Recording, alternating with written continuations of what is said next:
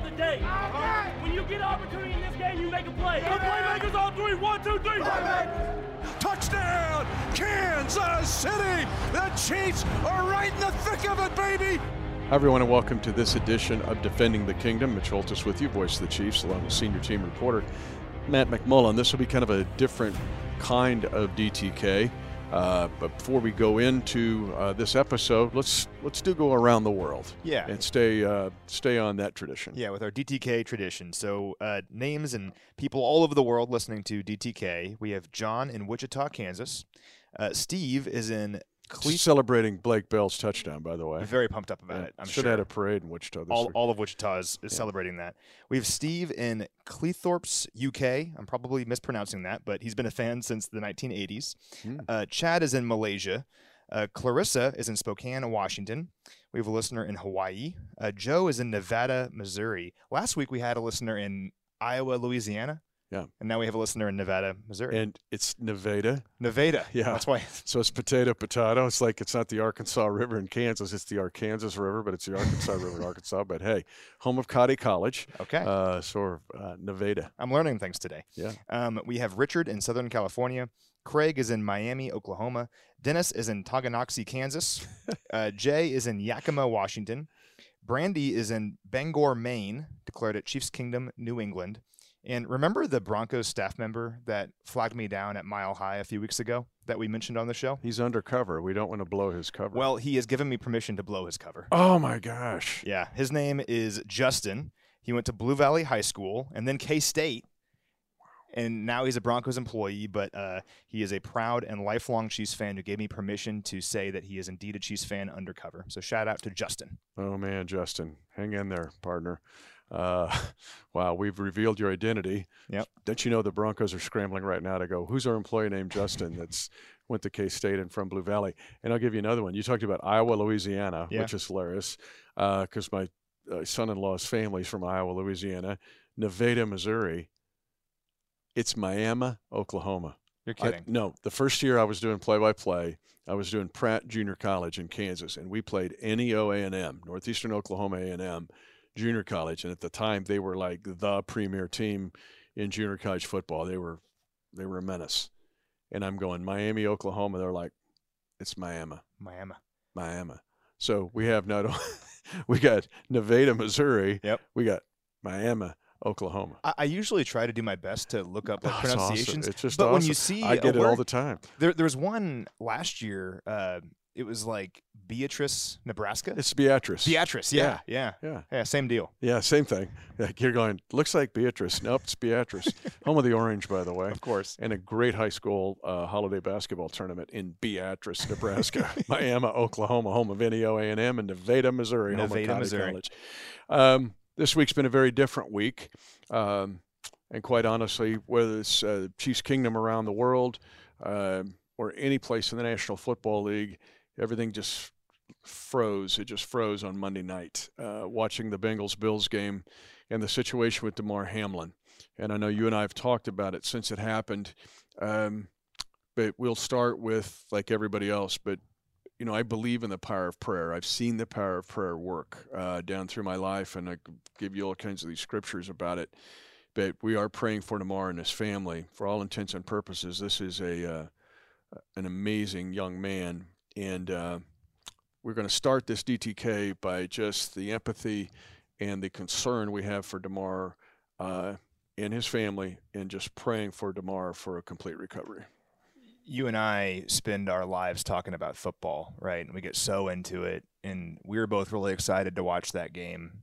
And immediately, none of that mattered anymore. Didn't matter. At all. And it was amazing to see how the football watching world came together, the NFL came together, and people from every corner of the world came together immediately to support Damar and the Bills and everything that he is going through. And that continues right now. That'll continue until he hopefully makes a full recovery. But as much as we care about football and the outcomes, and as passionate as we are about it, none of that matters when, as far as we can tell, an amazing young man, his life is on the line and he's fighting for his life. And I think it's so amazing how his foundation has raised so much money. And one thing that I've been seeing a lot in the last day or so is the anticipation for when he wakes up, he's going to see just how much everyone cares. And I know we're all looking forward to that. Yeah, it's affected the entire world, or at least the people that have followed this story and around the world and in our country. McKees Rock, Pennsylvania, and that's where the impact of his foundation is. He went to the University of Pittsburgh. So Rick Burkhalter, this week is the 10-year anniversary of Andy Reid becoming the new head coach of the Kansas City Chiefs. It's today, isn't it? Yeah, it's today. Yeah. And the 7th was his news conference. But today was the day where you're like, hey, Big Red's coming here. But one of the first calls he made was to Rick Burkhalter to try to get Rick to come. And Rick is our vice president for performance and for athletic training. But he's one of the first people I thought of after thinking about DeMar and his family, because Rick's a Pitt guy. He went to the University of Pittsburgh. He's been very involved with the Pitt Panthers really throughout Rick's life. And DeMar made a decision, being a Pittsburgh native, to stay in town. He was highly recruited. Mike Tomlin, referenced it in his comments from the Pittsburgh Steelers. But DeMar stayed in town, played for Pitt, and a really good player for Buffalo. But to see how much he loves his hometown, how his foundation helps his hometown, and how so people have just gone to the GoFundMe page, and that his balloon has given me faith in mankind again, but also tells me that DeMar has just a big impact.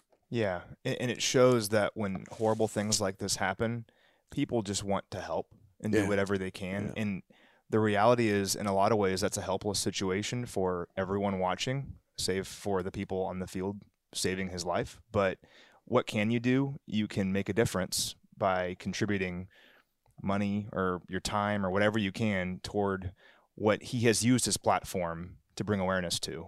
And man, like, his goal for that fundraiser, that toy drive, was $2,500. And last I checked, it's at like $4 million. Wow. And that's just amazing. So that's the power of humanity. And you're right. So often we're reminded of the bad parts of humanity, but from such a horrible event to see the good in humanity that came from that, and people trying to lift him up and pray for him and do the right thing by him, was pretty amazing.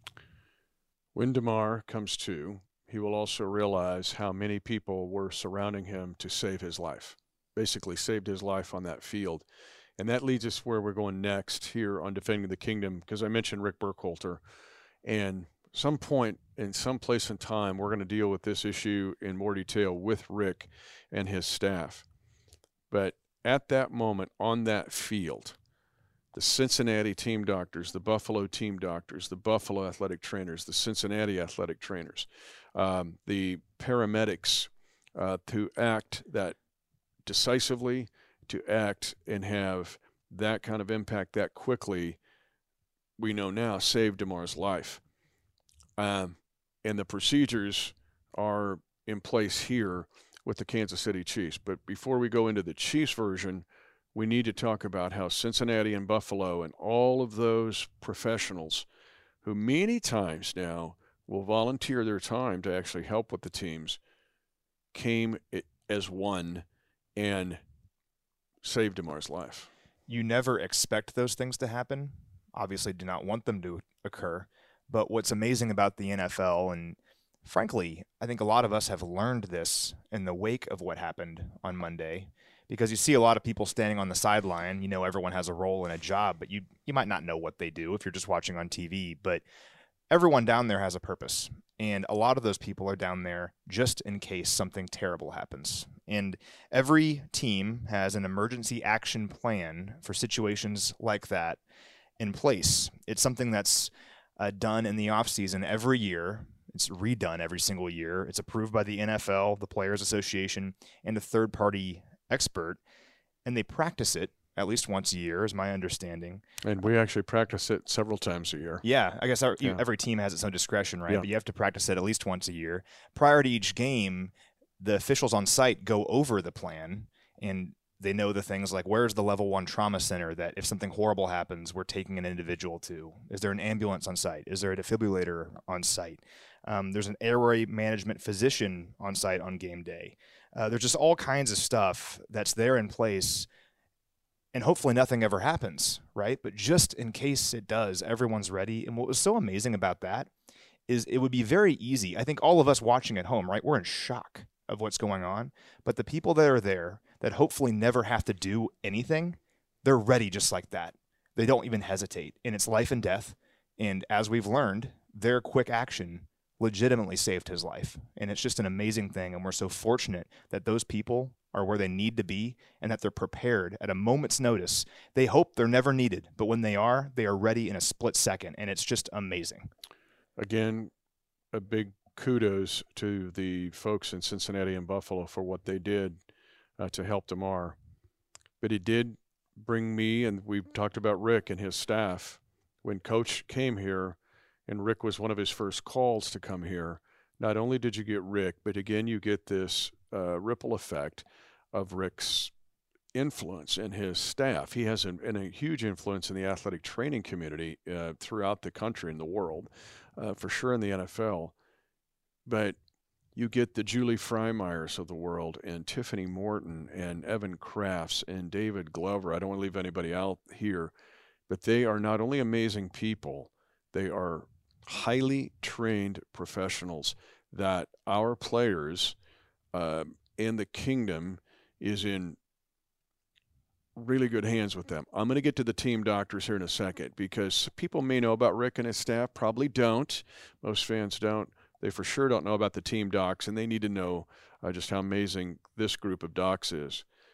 But Rick's group is exceptional. I've been in this league for 29 seasons. I've never seen a group like this from a standpoint of their ability to act, react, be proactive, and they are at the ready, and they are just phenomenal people. Yeah, Rick is also a leader nationally as well. Yep. Like, we're so fortunate to have Rick leading our staff because I believe he's the best in the business, and there's a reason the Chiefs are one of the healthiest teams in the NFL at the end of the year every single season. But when you think about his resume, I mean, spent more than 20 years with Coach Reid. He's been the president of the Professional Football Athletic Trainers Society. He's won multiple awards, and he's someone that I think everyone else in the league looks to for leadership at times. That was certainly the case during COVID. Unprecedented times, right? How do we handle all this? How are we going to make sure we get all these games in? Rick was a leader in that space, and he's certainly a leader in terms of how you treat athletes on a daily basis. And he's a leader in determining what does a plan look like for something horrible happening on the field. And we're so fortunate to have Rick around and to learn from Rick, and that he's in our building. And I truly believe his influence permeates way beyond just Kansas City. It's every stadium, every team in the league. And I'm going to leave somebody out. I live in fear of that. But Julie and Tiffany and Evan and David, they're incredible. And Rick has been able to create disciples, much like Coach Reid has done it in the coaching community, right? And it's not just the influence with our team, it's with other teams. But Rick not only does it himself, he invests his time and effort and then allows those people to grow in those roles. And we've seen the byproduct of that.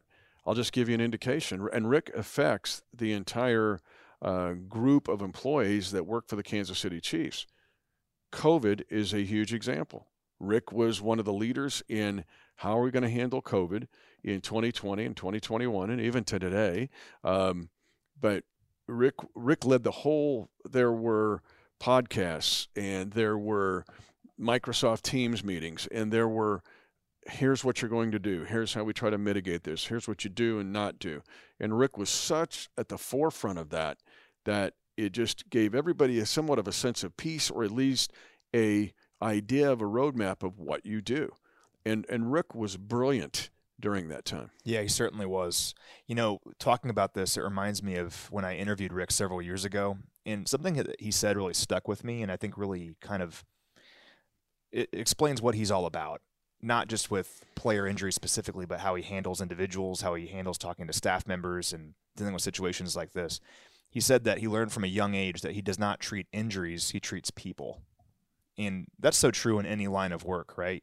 I mean, people, working with people, that's the important thing. How do you interact with a person? And especially someone in his line of work or anyone in his line of work, including the people that were in Cincinnati on Monday, you have to know the person and the people that you're dealing with. And not even just DeMar, like all of the reactions of the players and how they're processing that and handling it, the way that the athletic training staffs handled those players and treated them as people. Mm-hmm. How are you feeling? How are you processing this? What do you want to do?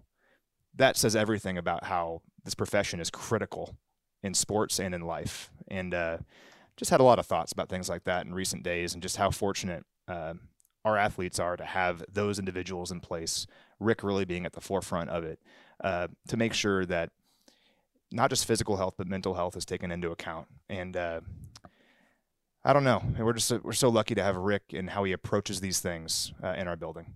Tell you where else we're really fortunate. And Rick, maybe not obvious to the general fan. Some know, and we keep putting him out there, so hopefully more know. But what they do not know about is how incredible our team doctors are. Oh, yeah. This is 29 seasons, as I mentioned, being the voice of the Chiefs. I've never seen a better group of team doctors. Now, let's be honest. Coach Reed talked about it Monday night on the Kingdom Show. This is even before the situation happened with DeMar. This is about an hour before it happened, so nobody knew it was going to happen on that field. But he talked about the team doctors, because you mentioned the Chiefs are in have been in a really good spot as far as avoiding injuries, preventing them or treating them. But you also talked about people. You hear about a doctor having bedside manner, right? And my daughter-in-law is a doctor.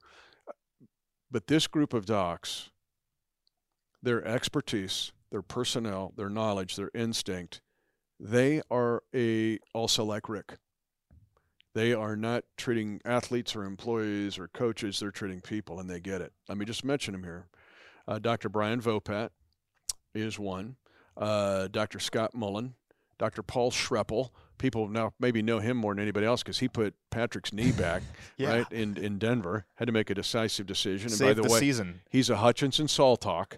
He played football for that great Hutchinson-Saltalk program in South Central Kansas. So if you see Paul fist pump in, say, go Salthawks. Dr. Mike Monaco, who's been with this team a long, long time, a Jeff City J, he played football in that terrific program in Jefferson City. Luke Thompson. Luke Thompson is, gosh, one of my favorites. Played football at Baker for the Wildcats. He played football and was a multi-star athlete at Latham North, the alma mater of Darren Sproles, now Isaiah Simmons of the Arizona Cardinals. Luke won't be mentioned in that line with those guys as athletes, but he will as ON graduate in person. But I'm a huge fan of Luke Thompson. And then another name that you may find familiar of the 6 doctors that helped this team is Jean-Philippe Darche. Now, you're like, what? Where have I heard that name? Like it's French. Yes, he's a French-Canadian.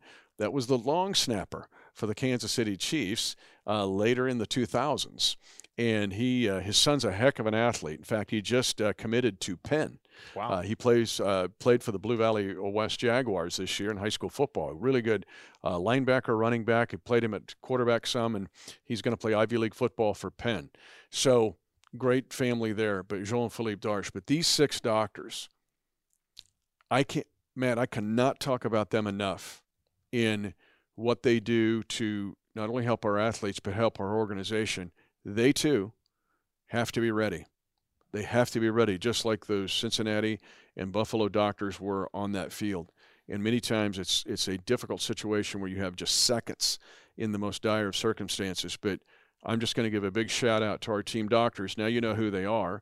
Yeah. You can look them up and Google them if you want. But they're a phenomenal group of human beings who are great professionals. Yeah, just like the athletic training staff, they are unsung heroes.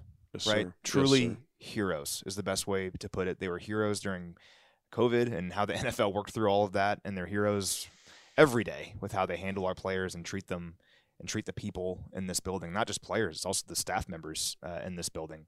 We're, again, so fortunate to have the best of the best in the NFL treating and being ready for the worst events to occur.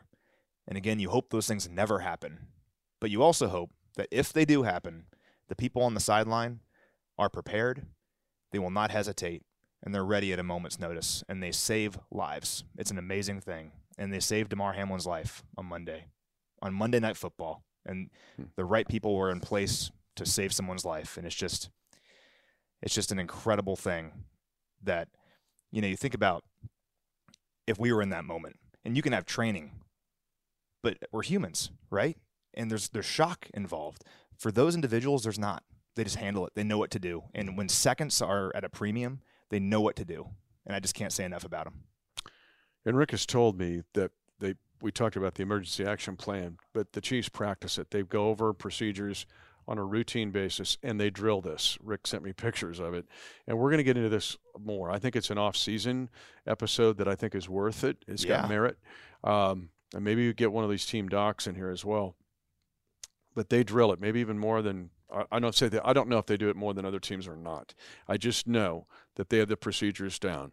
Who's going to code? Who's going to they have hand signals, like who's going to do what jobs. I mean, this is all meted out. And then they have paramedics as well that they work with here. And then these docs, our docs and our trainers go on the road. I mean, it's a small army that goes on the road when we get on the plane to go to Las Vegas to play the Raiders. And these docs and trainers will be on there.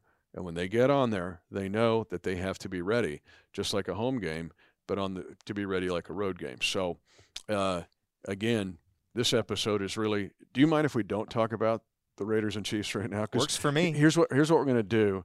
Make sure you go. You can go to thechiefs.com. You can go to the Chiefs app. You'll find us. Matt and I are going to talk about the game on Kingdom Conversations, I promise. And if you can find an episode of Hy-Vee Chiefs Insider, we'll talk about the game. But this episode to me seems like something else. And it's prayers for tomorrow, and it's the unsung heroes. Yeah.